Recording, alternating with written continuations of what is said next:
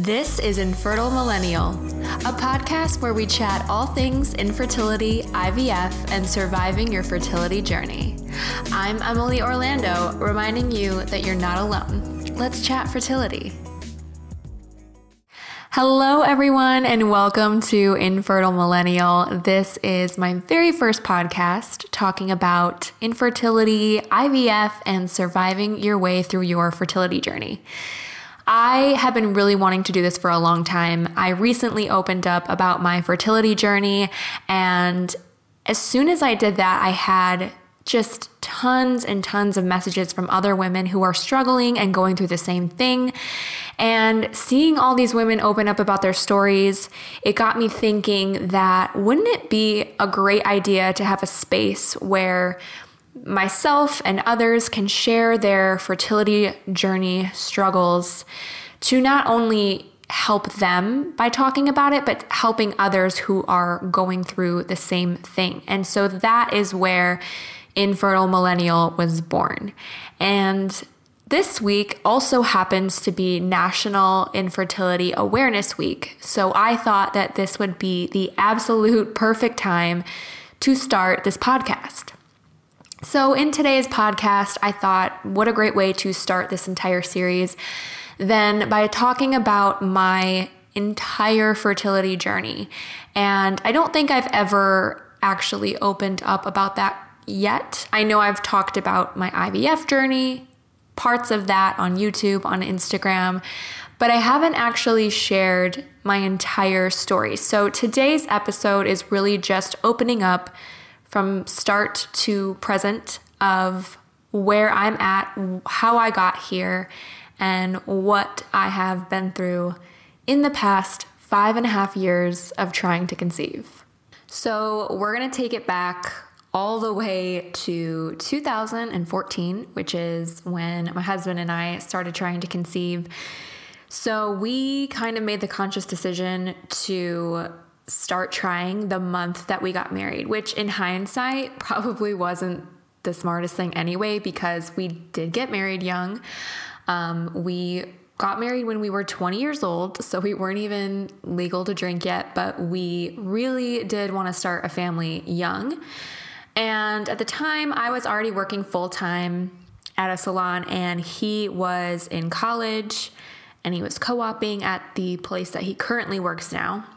But we basically had a plan that it would probably we wouldn't get pregnant like right away. It would probably take us maybe like 6 months to a year. And then the timing where I'd be pregnant for 9 months, like it kind of worked out to where he would have graduated or be close to graduating. And then he would have his full-time job and I'd be working where I was working or whatever. I don't really remember what the plan was. So we started trying the month that we got married, so October of 2014. And, at first it's just like fun, I guess.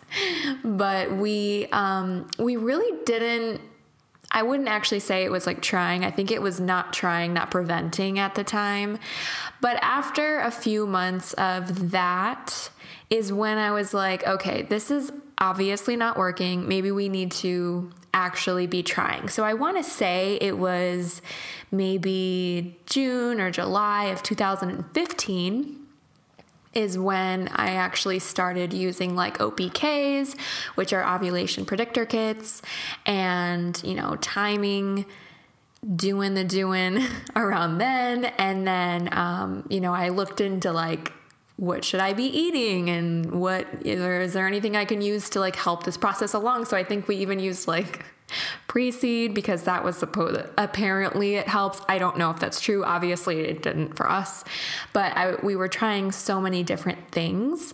And I think it was like even just shy. It was obviously the summer of 2015 where I started getting the feeling like maybe something's not right. But of course, like they say, a normal relationship, normal couples take, up to a year. So I wasn't super freaked out, but I know at some point that summer of 2015, we were actually starting to like stress out about it, which obviously doesn't help the situation at all. But I think we both were like a little bit concerned, but not, entirely, which is totally normal. I know a lot of couples stress, and it's super annoying to hear.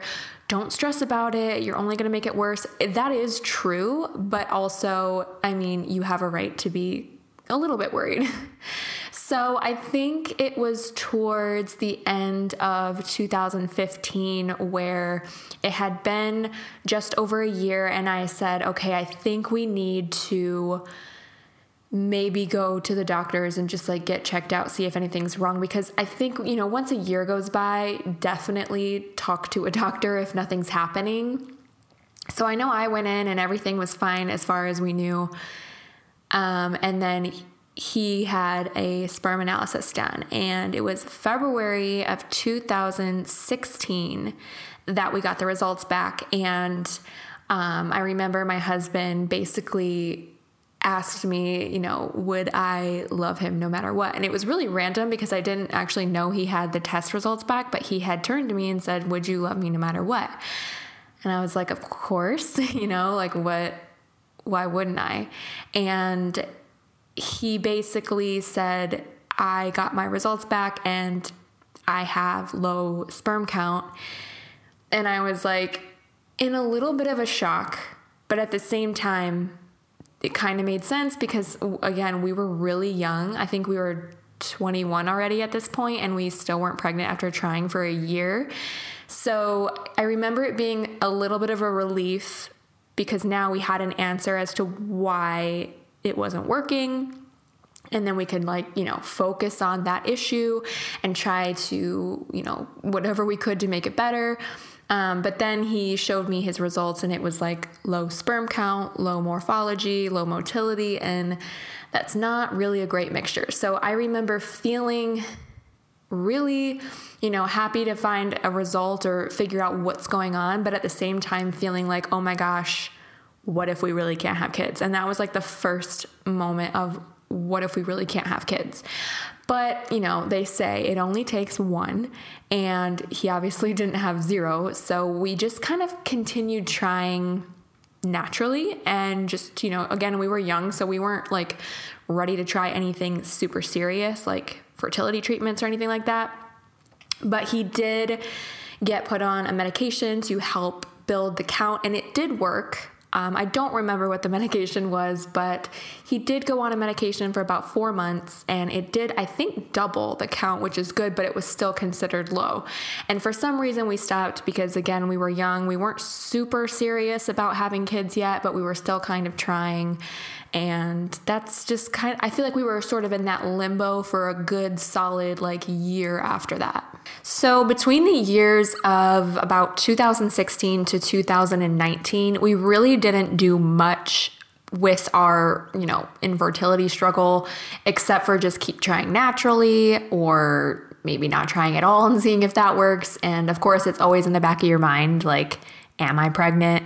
So you're not trying, I feel like, but yeah, it was always in the back of our heads, I think we're going to have to figure out a different way to get pregnant. And so, for the longest time, we toyed with the idea of adoption and then, the idea of a fertility treatment, but we felt like either way, we weren't going to be able to afford that because it is super expensive. And so I think he took it upon himself because I didn't know what to do. I was really struggling with the whole fertility journey. I was getting really bad anxiety. And I think he took it upon himself to look into, what's the cost option for adoption and for infertility, like IVF treatments and stuff. So surprisingly, we found that adoption is way more expensive than IVF. At least for us and the clinic that we chose, adoption was going to cost thousands of dollars more. It was insane. We couldn't believe it. However, IVF is not guaranteed. Adoption, for the most part, maybe you'll have to wait longer, but I feel like you have a higher chance of getting a child at the end of it.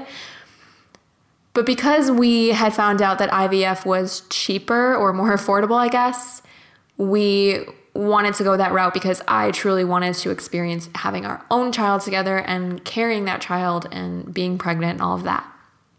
So we had our first meeting in 2018 with our fertility doctor. And he basically gave us advice that we had never considered, but he had said to us, okay, I looked at your sperm count and here's the deal. If you wait, you don't know if it's actually going to get worse. So my recommendation is that you do it as soon as possible, or at least, freeze some sperm samples for the future, because say you wait a few years, maybe your odds go down, maybe the numbers go down, maybe it goes down to 0 because there was no explanation as to why this happened to him. It was just a complete fluke. They still don't know. I mean, it's really not like a known thing. So that kind of pushed us to do it. So our plans were to do IVF at the end of 2018. So as the end of 2018 is getting closer, I start getting cold feet because it's just so expensive. And we had just bought a house at the beginning of 2018. It was our first house. And I just got cold feet. I was getting really bad anxiety. And I was like, you know what?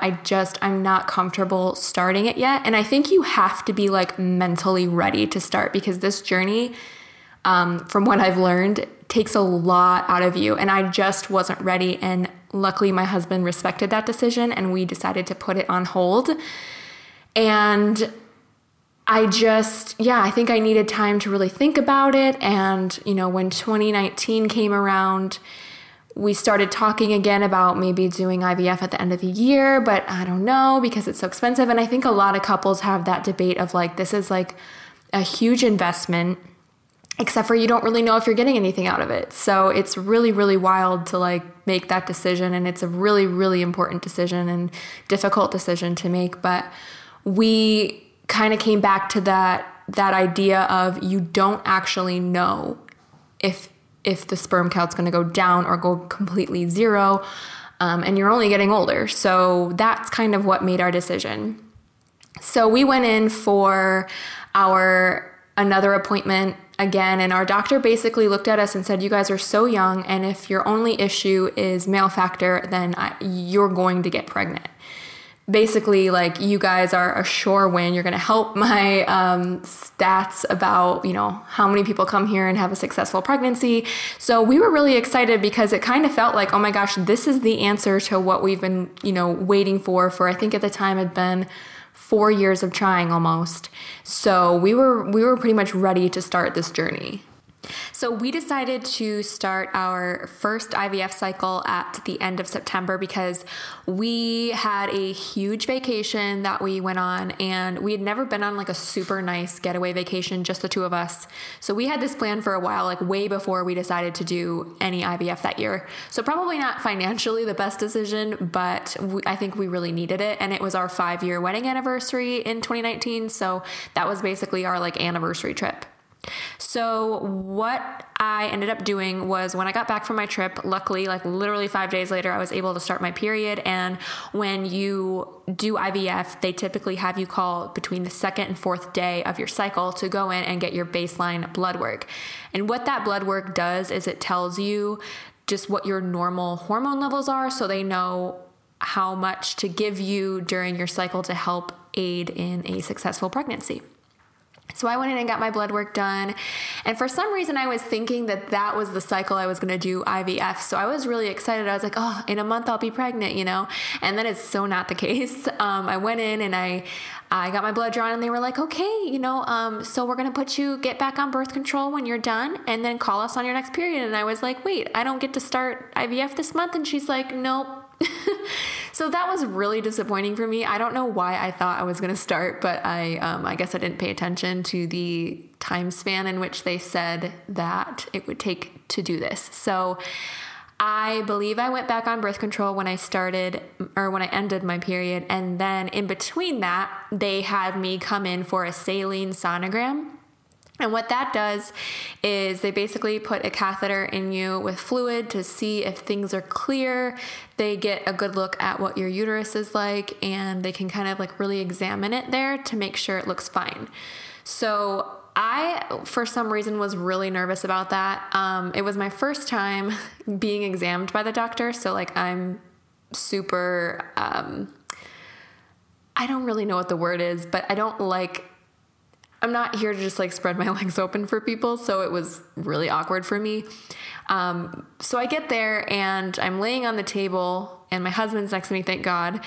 And like 4 people walk in the room and, my pants are off and there's like 4 people who walk in the room, and it's a nurse, the doctor, and then the doctor says, "Hey, I hope you don't mind. I have these interns." And I'm like, "Yeah, sure. The more the merrier," apparently.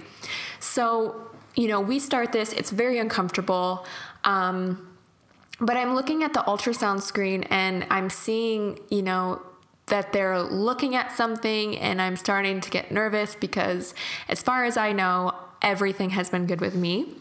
So it was really, really kind of scary to see them really honing in on something they're seeing on the screen. And I'm sitting there and I'm starting to get nervous because I can tell like his demeanor is a little bit disappointed that I'm not super healthy. So he basically tells me, okay, 2 things. One is you have endometriosis. That completely shocked me because I never in my life have had any symptoms or anything to make me feel like maybe I have this. So I was in complete shock. I had no idea that I had this. He said that we see scar tissue and you're going to have to get surgery to remove it, which when you're hearing that for the first time, I can understand you getting emotional because I did too. I was trying so hard to hold back the tears in the office. I cried the entire day because I was like, I don't understand why I have to get surgery. I didn't think I was going to have to go down this road. It was just really upsetting and terrifying for me. But then number 2, they noticed that my cervix is like, I think always closed or something, or like always, I can't really remember what it is, but basically I have to like dilate my cervix in order to get surgery and to do the transfer. And to me, that was just like super scary. So finding out I had endometriosis was a huge shock, and I was just so devastated. I just couldn't believe it. And so they had scheduled that surgery for like the day before Halloween or something like that. It was right around Halloween. So I had to wait like a good couple weeks to get surgery. And this entire time, I just remember being so upset and just so emotional about it, which is, I think, a natural reaction. So basically the surgery that they give you is a hysteroscopy, and what they do is you dilate your cervix the night before, which is extremely painful. And honestly, it feels like what I imagine contractions to be like, because it wasn't a constant pain, but it would like come and go and keep me up all night, and it's just awful. And then the next day you have to go in and get surgery, and they do put you under. So you're going under anesthesia, which is kind of scary for some people. And they're going in there with like a little camera and removing any scar tissue that might be in there, could prevent, an embryo from taking. But it's a very quick procedure. I think, all in all, it takes about 20 minutes, and then you wake up and you're in a little bit of pain. And that's basically what a hysteroscopy is. It's really not too difficult of a surgery, but if you've never been through surgery, I can understand your emotions about it, because that's kind of how I felt as well. So after my surgery was done, I remember my doctor came into our recovery area, and he said that everything's been taken care of and your uterus looks beautiful. And that was definitely the first time I've ever gotten that compliment. But yeah, I remember feeling really good about it. I was like, okay, awesome. This has been taken care of. And I was upset for nothing, So I believe it was when November rolled around, I was off of birth control, and I was able to start my injections. And I actually have a YouTube video talking about my first IVF journey, and I actually did film, the entire thing. So you can see sort of my reaction of first having to do the injections. At first I was like, oh, I can do these. And then when you actually go to do them, you're like, okay, this is actually kind of terrifying, sticking a needle inside of you and doing it multiple times a day. But eventually I did get the hang of it, and it just became routine. Like, do 2 injections at night, do 1 in the morning, take all your pills, whatever you need to. And you start kind of feeling like a human pharmacy almost, because you have so much medication. And speaking of medication, sometime way before my surgery, we did have to order all the medication, and I was so shocked, you guys. It was like $3,000 to $4,000. You would not believe how expensive. I didn't believe. I actually remember when I went to order it, because you had to order it through your insurance pharmacy. The woman was super rude about it. First of all, she was like, we were trying to pay for it, and she's like, oh my God, this is going to be really expensive. And I'm like, yeah, thanks. That's exactly what I want to hear right now before I drop $3,000 to $4,000. Thank you. But yeah, they're very expensive. I was shocked, and it has nothing to do with the actual IVF price. So it was a huge shock to us. But I mean, they obviously are very important for this process. But yeah, so I was doing injections. I don't even remember for how long. And at this point, when you're starting the injections, they're basically there to help you build up as many eggs, grow as many follicles as possible. And you're at this point going in every other day for ultrasounds and blood work, and you are getting very uncomfortable because, your ovaries are starting to get bigger and bigger and bigger, bigger than they really should be. And it's just very uncomfortable to sit down. I remember 2 days before my retrieval, it was the night I had to do my trigger shot, which basically releases the eggs to start ovulation. I was so miserable. I've never been more miserable in my life. It was so painful, and I was just ready to have the retrieval surgery done. So we did the trigger shot on a Friday, and my egg retrieval was on a Sunday. So I remember her sitting in the waiting room, and I got there, and I couldn't sit down very well. So I had to I probably looked ridiculous, but I mean, I could hardly sit down in a chair. It was so uncomfortable, and I was just ready to get them out of me. And the retrieval was definitely by far the most painful part for me. When I woke up, there was just so much pressure in my uterus, and I remember just being like, I am in so much pain. Please help me. Oh my gosh, it was so painful. And when I got home that night, I just went to sleep because I was just so exhausted from that process, but so thankful that it was done. And typically when you have a retrieval, they're able to call you the next day to let you know, how many of your eggs were mature, how many fertilized. And I was just super excited about that. That was going to be a really huge step for us because we have never obviously gotten there as far as we know. We've never been able to actually make an embryo together.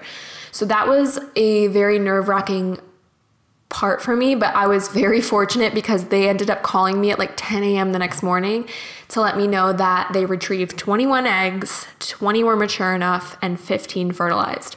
I could not believe that 15 fertilized. That was just insane to me. I just thought I did not expect that number. I thought that was great.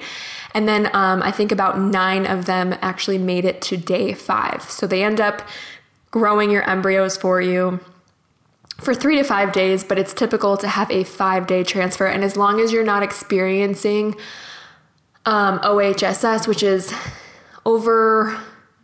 you're overstimulated your ovaries basically. If you don't have any symptoms from that, then you're able to do your fresh transfer. And I was lucky enough to not have to deal with any issues. And we scheduled our transfer for 5 days later. So it was on a Friday that we did our fresh transfer. And it was honestly one of the most intimate moments of my life with my husband. It was just so cool. We got to watch the embryos on a screen, and then they moved them into the room very carefully, put the catheter inside, and we got to watch them float into my uterus. And it was just such an amazing experience, honestly. Definitely one of the best for sure. And that day I went home and laid down and didn't move for the day. That's what I was told to do. And that night, I think my husband just kind of treated me like a princess and I didn't have to do anything. And then that weekend we kind of took it easy, but I remember I walked around a little bit and I just kind of waited to see if this worked. The first transfer I did, I had no patience. That Monday, like literally 3 days after my transfer, I went and bought a ton of pregnancy tests and I started testing every single day. And of course it was negative early on, but I kept testing every single day except for, I believe my 2-week wait was over like Thanksgiving. So on Thanksgiving Day, I did not test because I didn't want to be disappointed if it was negative all day. So I basically tested every day, and about 9 days past transfer, I was still testing and still getting negatives. And pretty much at that point, if you're not positive, it's pretty much not going to be positive on a blood test. So I was very, very, very upset. And I couldn't believe that, I went through all of that and nothing worked. And I went in for my blood test. I was so upset. And my nurse asked me, "Did you test?" And I said, "Yes, but it was negative. So I'm really, I'm not expecting much." And she said, "Well, it's not typically a good sign, but it still could be positive." So I did hold out hope, but I think I kind of knew in the back of my head, like, this just didn't work. So around 3 p.m. that day, they called me and they did confirm that it was negative. And I was just so heartbroken. And so was my husband. And I mean, honestly, for weeks, I was just so upset. I couldn't believe it didn't work, and we were really upset. On the other hand, we still had 7 very nice graded frozen embryos left. So in the back of my mind, I was like, okay, I still have another chance with this. My insurance allows me for 2 more covered rounds of IVF. Let's do a frozen transfer. So we did find out that our first IVF cycle failed in the beginning of December. So we were able to have, a nice break, do Christmas with family. So lots of time with family, lots of time to get your mind off of it. And we actually were ready to jump into our second cycle pretty quickly. I believe I actually did start my birth control and do a baseline blood draw again at the end of December. And then because they knew what they knew from my first cycle, we already knew I had to do a hysteroscopy again because finding that I have endometriosis and scar tissue and stuff, they knew they were going to have to remove that. So they scheduled my hysteroscopy for January 17th, and then my frozen embryo transfer was scheduled for February 13th. So it was going to be a much quicker process and much easier, a lot less medication, and we were just excited to just try this again because our doctor did let us know that for some reason frozen embryo transfers have a better chance at taking. So we were pretty excited, and I did do my surgery on January 17th, and everything came back great, and we were really excited. And I was scheduled to do on January 22nd my Lupron injection, which basically stops your body from ovulating. So it's doing the opposite of what you tried to do in your first cycle. But this time they don't want me to ovulate because they want to manipulate that themselves. So I did that trigger shot on January 22nd, and that was a Wednesday, I believe. And then that Saturday, I was laying in bed in the morning and I see that my nurse is calling me. And, it is weird to have them call on the weekends because they don't typically do that. But then with IVF, you're talking to your nurse like 24/7. So at that point I was like, well, it can't be that weird, But I was worried that they were like, oh, maybe you shouldn't have done your trigger shot then. I don't know. So I answer the phone and my nurse, she calls me and she's like, "Hi, I just want to let you know that we just got biopsy results from your hysteroscopy," which I never heard anything about biopsy results in my first transfer. So I don't know if because my first transfer failed, they wanted to do maybe like a biopsy of the lining to see if it can take an embryo, all of that. And I was on an implantation protocol. So it might just have been a part of that. So she let me know they did a biopsy and they discovered that I have chronic endometritis, which is not the same as endometriosis. Chronic endometritis is an inflammation of the uterine lining, and it can be caused by an infection or, other things. I don't really think they know for sure because it is kind of a new finding. So I didn't really know what that meant, but she immediately wanted me to get on 2 antibiotics. So she called them and she said, you have to start these today. And unfortunately, in 10 days, you're going to have another surgery to see if it's gone after taking this medication. So I was really upset because I was like, I just had surgery. I can't believe I have to do this again. But, at the same time, I trust them and I really wanted this to work. We just had a failed one. So I'm like, okay, whatever you say. So I started 2,000 milligrams of antibiotics. One was ciprofloxacin and then another one was Flagyl. And I will tell you that from day 1 taking them all the way through the 10 days, that is when I've never been more miserable. Something about, I think it was the Flagyl, just made me so ill. No matter if I ate before or what, I was constantly nauseous. I actually threw up a few times, and I had migraines every single day. And I remember it was only halfway through the medication that I was just crying constantly because I was like, I can't do this. It was really hard on my body. And I told my husband, I was like, if I do this surgery and it doesn't work, I cannot go on these antibiotics again. It was so rough on my body. And I was just really upset at that point. So yeah, I finished the antibiotics the night before my surgery, and then I had surgery. And at that point, they were just waiting to see if the biopsy would come back positive. And I thought it had to have worked because I felt so horrible. So I think it was the following Saturday that I had my surgery on a Tuesday, and that Saturday I got results, and my nurse called me again and she's like, hi, I'm just letting you know I got the results.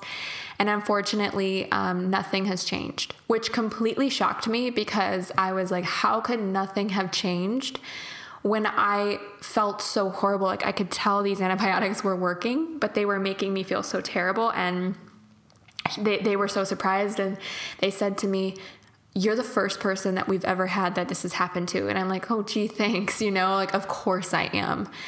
So she basically gave me 2 options. One was you can take a new round of antibiotics, a completely different round of antibiotics, and have surgery, have a biopsy, see what happens, and do your transfer. Or you can do the antibiotics and then just trust that it's gone and just have the transfer.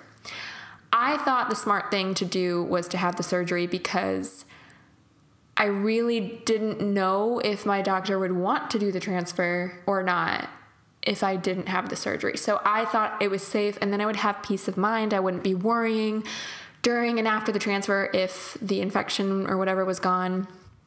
And I just thought it was the smarter answer. So we scheduled me to have surgery on February 14th. So that was Valentine's Day. So happy Valentine's Day to us. So we had the surgery, and I felt really, really good about it. And before I went into surgery, my doctor actually talked to me, and he said, I just want to let you know that no matter what the outcome is, I think we should continue on with the transfer. And we agreed. We were like, you know what? 3 surgeries is too many. It's overkill. It's a lot on my body. And we just need to move forward. And so we were all on the same page of, yes, let's move forward. So we decided to schedule me to come in for my first ultrasound and more blood work the following Wednesday. So I went in, and everything was very exciting. We were all very excited for me to start my transfer. We still didn't have the biopsy results, but we were expecting them that afternoon. So I went in for my ultrasound. Everything looked great. My blood work was great. And we had scheduled the transfer for March 5th. And so I was feeling amazing. I was like, we finally have a date. This is finally feeling like we're getting somewhere. And I was excited to tell my husband when he got home that we had a date. And then my nurse calls me at 3 p.m. again. And she's like, okay, here's the thing. You still have chronic endometritis. It's still just as bad. It hasn't gotten better. We need to cancel your transfer for now. We think you need to talk to the doctor and possibly see a specialist for chronic endometritis. When I tell you that I was so devastated, it was just a roller coaster. I went from them saying, no matter what, I'm going to have a transfer, and everyone being really excited to do this, to being told, actually, this is being canceled. So I was so upset. And I remember that weekend, my husband and I were like preparing to go in and hear that, yes, you were not continuing unless this gets solved. So we were devastated. We told our parents that it was canceled, and we were just ready to hear bad news. So we go in on that Monday morning and we sit down, and our doctor's like, yeah, I think we should continue on. And we were like, what? And he's like, yeah, I think you should do the transfer. And so we were like, right, that's what I thought that we were doing. So we were just like so confused, because he basically told us this. He was like, you can go see a specialist, but they're not going to know any more about this than I do, because this isn't really anybody's forte except mine, and no one's going to know more than I do, is basically what he said. Or you can get a surrogate, which costs about $90,000, which we cannot afford, and I don't really think I'd be comfortable with doing.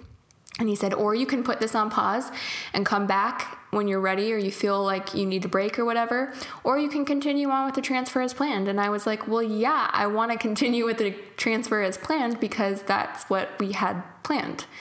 So it felt really unnecessary. And then it ended up pushing the transfer like a week out, which was really upsetting. I felt like we went in a complete circle for nothing. And again, it was just like a roller coaster. It was unnecessary. So because chronic endometritis is somewhat of a newer finding, my doctor was basically saying that we don't actually know if chronic endometritis is going to prevent you from getting pregnant, because we don't have enough like data, enough clients who have had this. So there could have been people in the past who had it and got pregnant and had a successful pregnancy, but we don't actually know that. So because obviously the antibiotics aren't working, we should just continue on. And I totally trusted my doctor with whatever he said. And because I'm on an implantation protocol, I was on a steroid that would help with inflammation.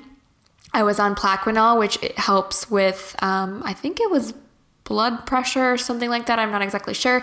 I was on a blood thinner injection, and I was on a baby aspirin. So I felt like the odds were for us. And so I felt really good. So we ended up doing our frozen transfer on March 10th. And I remember being a little less excited about it than the first time, because remind you, I'd been through this already quite recently. And as exciting the first time was, my hopes were not up as high at all. I had also made a pact with myself that unless I had a major physical symptom, I would not test, because I tested every day last time and it only stressed me out. So I had the transfer, and this time I decided to do 48-hour bed rest, because I did not try that last time, and I just wanted to do anything I could to help this out. So this time I did have 48-hour bed rest, and my husband did stay home with me. And that was really helpful. He helped with the dogs, got me food whenever I needed it. I just kind of like got up to use the restroom, and that was pretty much it. So I was on bed rest for the 2 days, and then after that I just did light activity, no picking up anything heavy, nothing like that.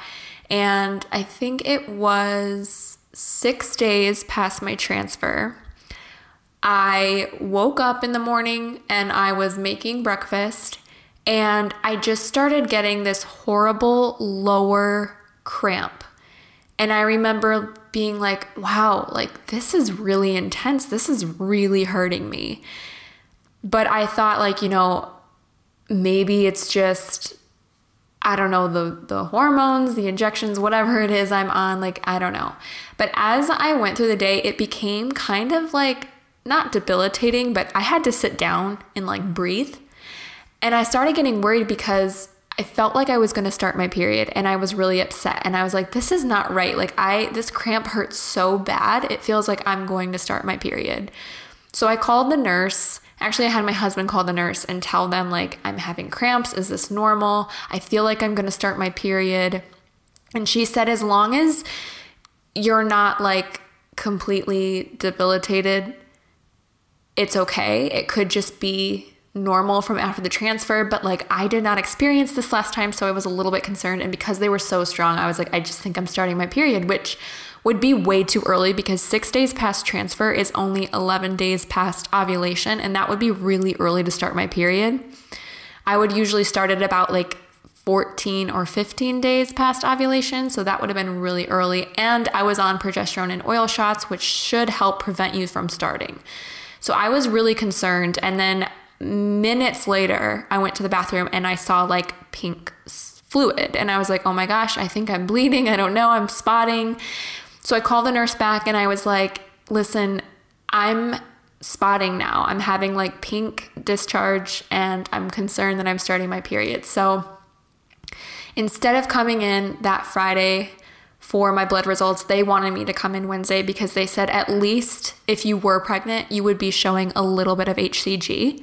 Not enough to be, for it to be a promising pregnancy at that point, but at least they would know what's going on. And if not, then maybe there's something worse happening. They don't really know. So I was really concerned at that point. And that evening, the spotting had stopped. I think the cramping had stopped. And I was like, you know what? I think this is my physical symptom. And I decided the next morning to take a pregnancy test. And in the 5.5 years of trying, I've never in my life even seen a hint of a positive. So I'm at the point where like if I take a pregnancy test, I sit it down and I like continue on with my day. I don't like stare at it. So I had taken the test early in the morning and my husband was getting my progesterone and oil shot ready. And I was washing my hands and I kind of look over and I'm like, oh my gosh, I think I see a line. But I've had that moment of, do I see a line before, and then it wasn't. So I was kind of like, no, there's no way. But then I'm watching it and it's getting darker and it's getting darker. And I'm like, holy crap, this is a positive pregnancy test. So I run out into the kitchen where my husband, is preparing stuff for me. And I'm like, babe, it's positive. And he's like, what? I think he was a little skeptical and he came in and sure enough, he's like, yep, I see it. And I think we were both in shock because we've never seen a positive test before, but it was insanely it was exciting, but at the same time, when you've gone through so much like infertility struggles, you're also kind of like not 100% sure, or you're not going to get your hopes up too high because you just don't know. And it was really early. So immediately, I believe I called my mom and I told her, and she was so excited. And my best friend happened to FaceTime me, so I told her. And then I decided to call the nurses and I said, I know that you want me to come in on Wednesday, but I do want to let you know I did get a positive pregnancy test. So should I just come in on Friday? Because at this point, the coronavirus was starting to get kind of bad and I didn't really want to go out in public if I didn't have to because, this was my first pregnancy and I didn't want to risk anything. So they were like, you know what? We want you to come in still tomorrow just to double check and see. So that's what I did. The following morning, I took another pregnancy test. The line was much darker than the day before, which is promising. And when I went in to get my blood test, the results came back at in the 140s, which for 8 days past transfer or 13 days past ovulation, that is really good. And I was feeling very confident about it. So I was able to tell my sisters about it. I believe we told his parents and my dad at that point. And then they did decide to have me come in again that Friday to make sure my levels were doubling. So I went in and I took another pregnancy test that morning and the line was way darker than the control line, which I thought was promising. And then my blood test came back at 270. So it hadn't quite doubled, but your HCG level can double anywhere from 48 to 72 hours. So that was still a really great number for 10 days past transfer, which is 15 days past ovulation.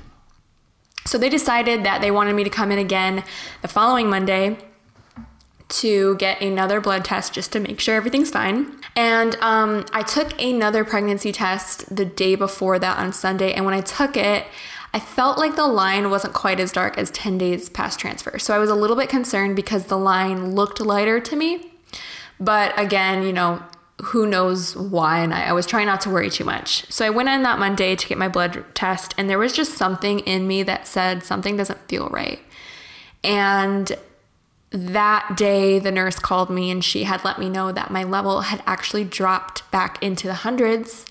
And typically when that happens, you should expect to miscarry, which was honestly the most devastating thing I've ever heard.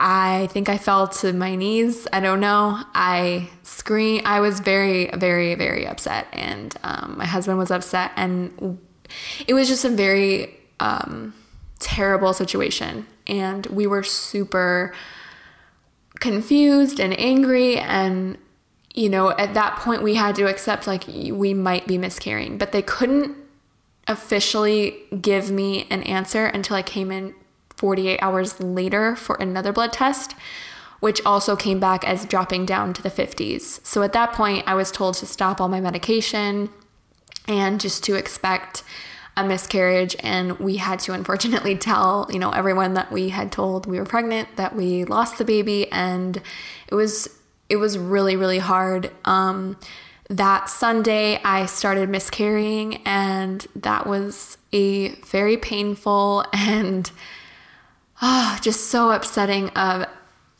experience. And, my husband really did everything he could to make me comfortable. And we just watched movies that were just like dumb chick flicks all day, because that's really the only thing that got my mind off it and made me feel better. And so here I am. And it's been a few weeks since I miscarried, and I'm starting to feel like I'm going back to normal. But, it's a day by day thing.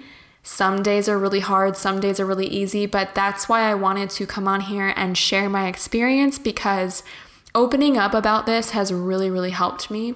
At this point in time, too, we've made the decision to take a break from trying to conceive. We still have one more chance of IVF through our insurance, but I don't know that we'll ever do it, just because, if twice it's failed and we know what we know about everything now, I just don't know if I see it happening through IVF. So I think at this moment in time, we are taking the time to focus on ourselves, our marriage, our household, and take a break from thinking about trying to conceive. So if you are struggling with infertility, I just highly recommend that you reach out to somebody that you trust, somebody who has a lot of empathy, compassion, and just open up about your journey, how you're feeling. It's so important to talk about the way that you're feeling, to talk about your infertility. And as always, I'm always here to chat. If you have questions, if you just need to vent, whatever it is, you can find me on Instagram at Emily Orlando, EmilYYORLANDO. And typically I respond to DMs there. I get a lot of messages there about fertility and infertility journey, IVF, all that. So I'm always there to take your questions. So thank you guys so much for listening to my very first podcast, and I cannot wait to do more.